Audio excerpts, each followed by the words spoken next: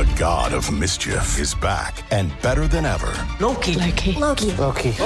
Wow, great to see you again. Critics agree Loki Season 2 is marvelous. great. And it's finally here. How much do you know? Let's assume I don't know much. A mind-bending adventure. Spectacularly cinematic. I've been waiting for a moment like this. It surpasses all expectations. A little over the top, don't you think? I thought it was spot on. Loki Season 2. Now streaming only on Disney+.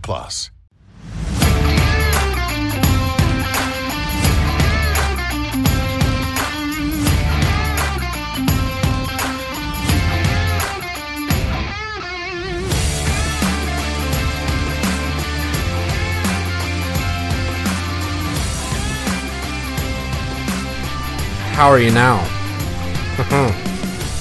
How are you right now on this fine Friday morning? It's got to be Friday morning when you're listening to this. Maybe it's Friday afternoon. I don't know. But it's certainly not Thursday night when this game was supposed to be, because it started at fucking 11:30 for me, for probably 10:30 for most of you in the Eastern time zone. Hello and welcome to episode 61 of the Bottom 6 Minutes podcast, presented by Habs as in the prize. I am Matt Drake, and your Montreal Canadiens lose 3-2 to the Los Angeles Kings. That was an expected loss, and I think Tank Nation is probably going to be pretty happy that they didn't pull off the comeback in that one, but let's get to the recap real quick, because I would probably like to go to bed because I have to work in the morning. But, fuck my job, right? Who cares? I'm tired. What do you want from me? Well, we go into this one, and right away in the first period, I'm like, this sucks. This is low event. There's not a whole lot of shots. I think 8 minutes into the game, there was 5 total shots. And I'm like, what the fuck is happening here? Like, I expected at least to have a bit of run and gun between these teams. Like, the Habs playing kind of loose. They don't really have anything to lose right now. The Kings in a pretty good position themselves. You know, they're playing against a team that's definitely inferior to them on paper and otherwise. You would think, maybe you get a little bit of entertainment out of this, but it sucks. And I can't quite put my finger on it. And then all of a sudden, I see going into the neutral zone, right? The Habs are trying to carry the puck out of their zone. They go into the neutral zone, and LA is running a 1-3-1. They're running a neutral zone trap. I hate that. I didn't notice that the last time they played the Habs. It was, back in December, I think. I didn't notice them running a 1-3-1, so I don't know if this is something new or if I just didn't notice it last time and I'm an idiot, but they're trapping. They're trapping, and it's making for the most boring piece of shit first period that I've watched. However, Habs get a power play just past the midway point, or just before the midway point, rather, of the first period. And Nick Suzuki gets the puck in the corner. He's looking all the way across the ice for Mike Hoffman, but it gets deflected into the slot, and Josh Anderson just kind of takes a random blind whack at it, gets it past Phoenix Copley, and it's 1-0 for the Montreal Canadiens. That's your score at the end of the first period. The second period, it's still Trap City, bitch. Trap City, bitch. We are in for a long, boring game if they keep this shit up. And if the start time of this game didn't put me to sleep, I thought the Kings were going to put me to sleep with the way that they were playing this game. So infuriating. I really don't like that style of hockey. I know it's effective, but I hate it so much. And then they obviously get a goal. And now you know they're really going to trap it.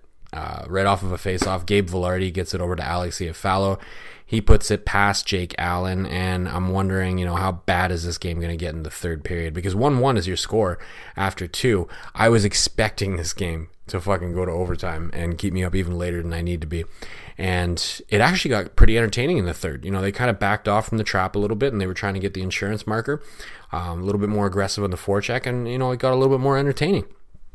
Jake Allen holding things together for the Montreal Canadiens for the most part in that period.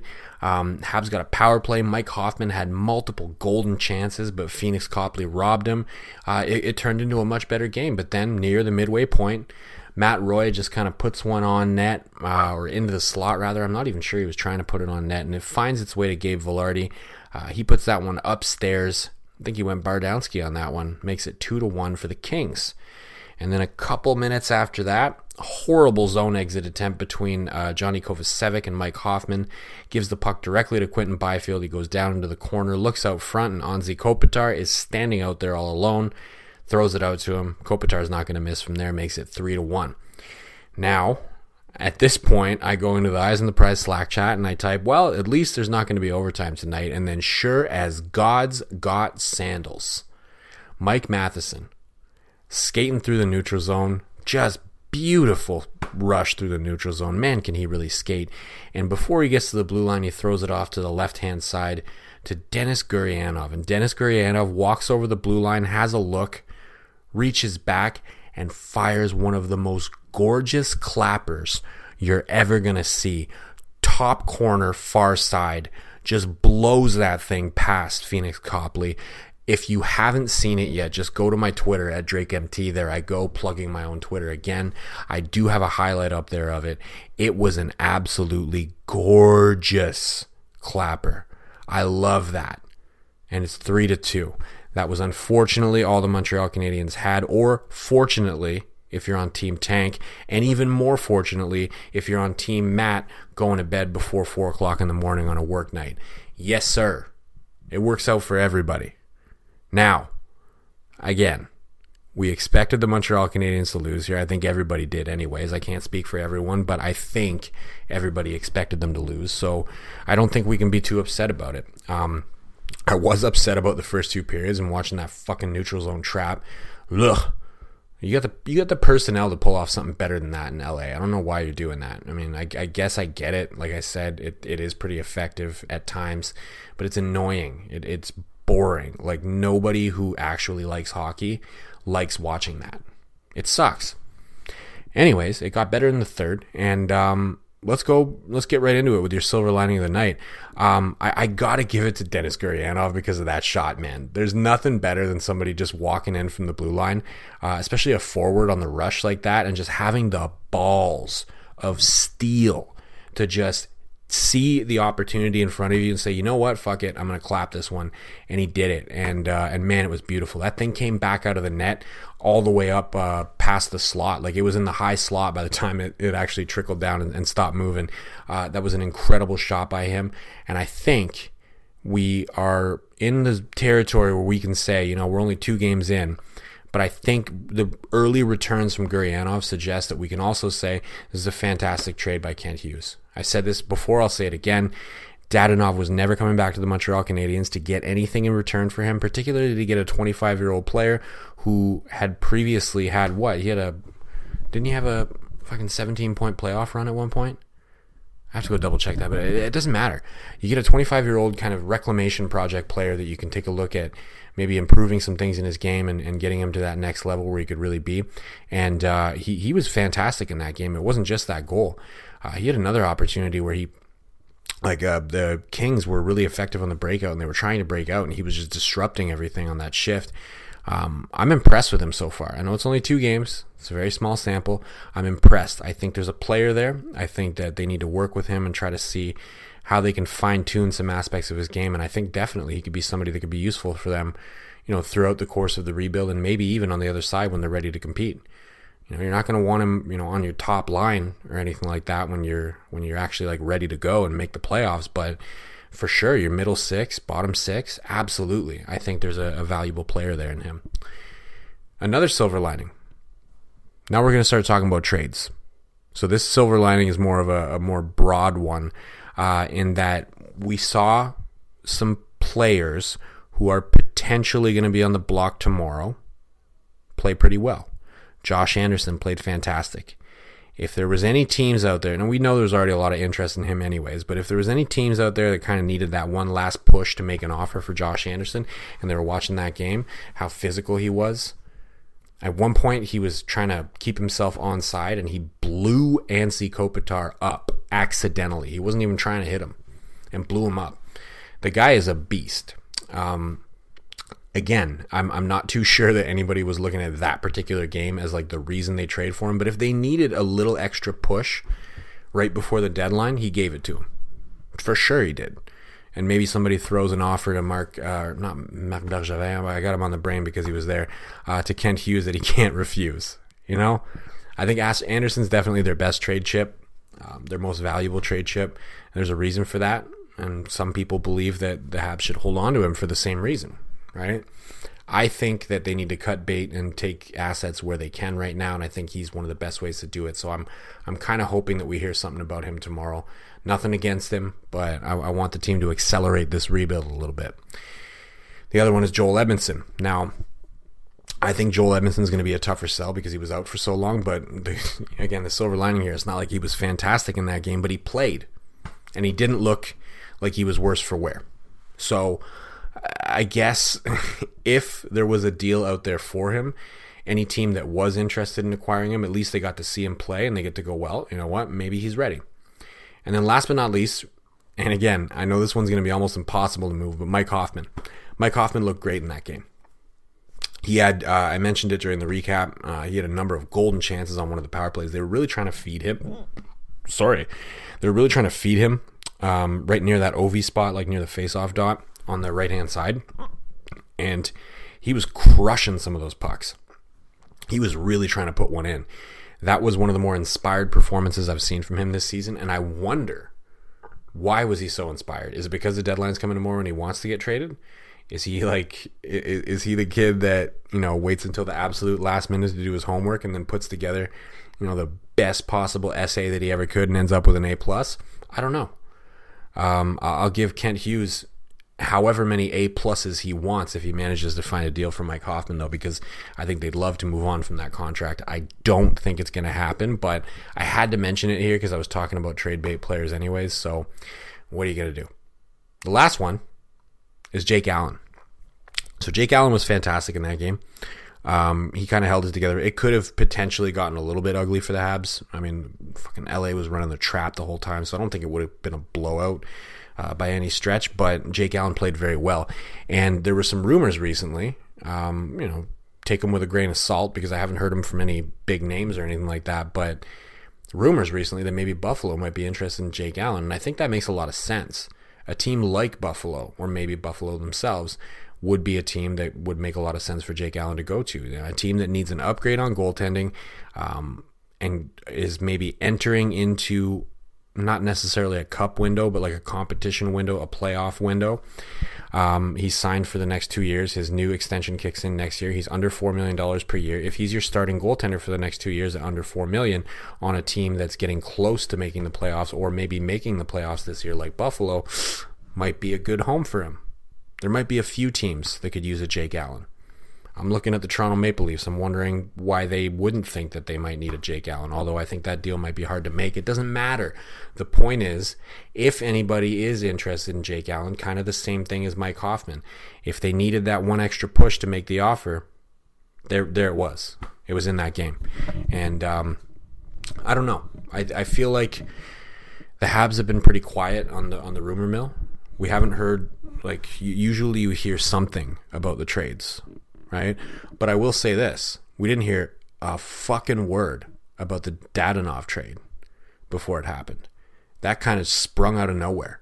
Nobody expected it. So maybe Kent Hughes keeps a very tight ship when it comes to rumors getting out. Just maybe he's got a bunch of trades on the docket for tomorrow, and TSN's going to be super happy, and they're just going to be covering the Habs all day because all the big names are already gone. And that's the other thing that might work in Kent Hughes' benefit tomorrow. The big names are already gone. There's not, what big names are there left? Erik Karlsson? Don't tell me Erik Karlsson. Nobody's trading for him. We already know that. They haven't even asked him to waive his no-trade clause. At least as far as we know. There's no big names. If there are any teams, and there are quite a few who are potentially playoff bound, that haven't really improve their roster very much, they might get desperate and they might get that FOMO, fear of missing out, and they might throw a little bit more than they should to get a player that they probably don't need. And that benefits the Montreal Canadiens. That benefits Kent Hughes. If he can sell it, there might be some opportunities out there for him to accelerate the rebuild a little bit at this deadline. I don't know, man. We're gonna have to wait until tomorrow and find out. What time is the deadline at? Is it 3 p.m.? I think it's 3 p.m. Eastern time. Maybe 4 p.m. Eastern. I think it's 3 p.m. Eastern time. It's always 3 p.m., isn't it? Anyways, it doesn't matter. We're all going to be sitting around looking at Twitter tomorrow and waiting to see if anybody gets dealt and whether or not the Habs can add some draft picks or whatnot.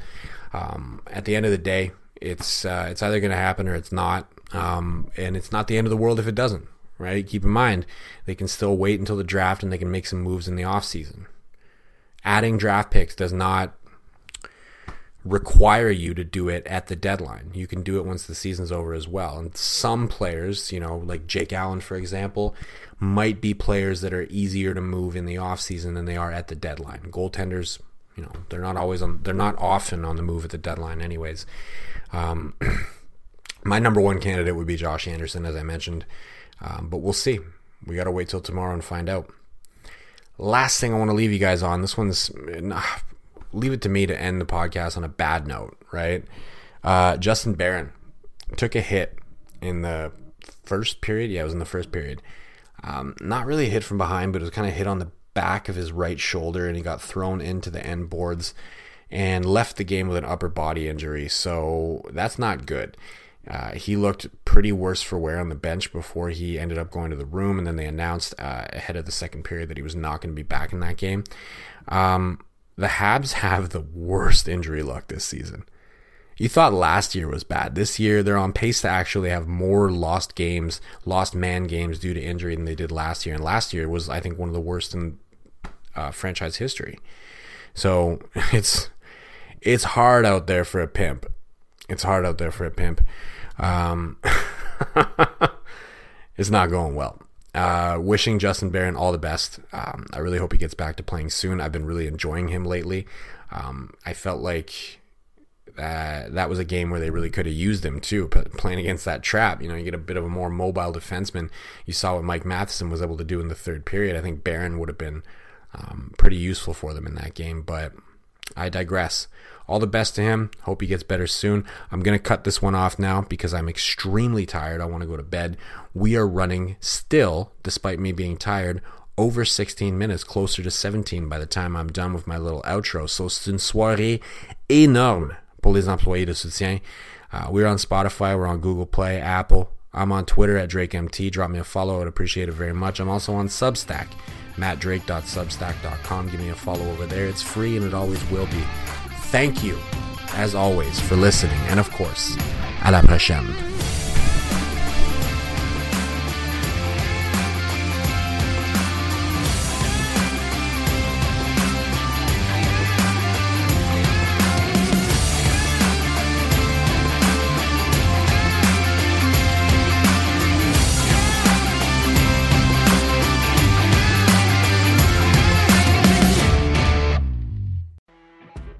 You know when you're listening to a true crime story that has an unbelievable plot twist that makes you stop in your tracks?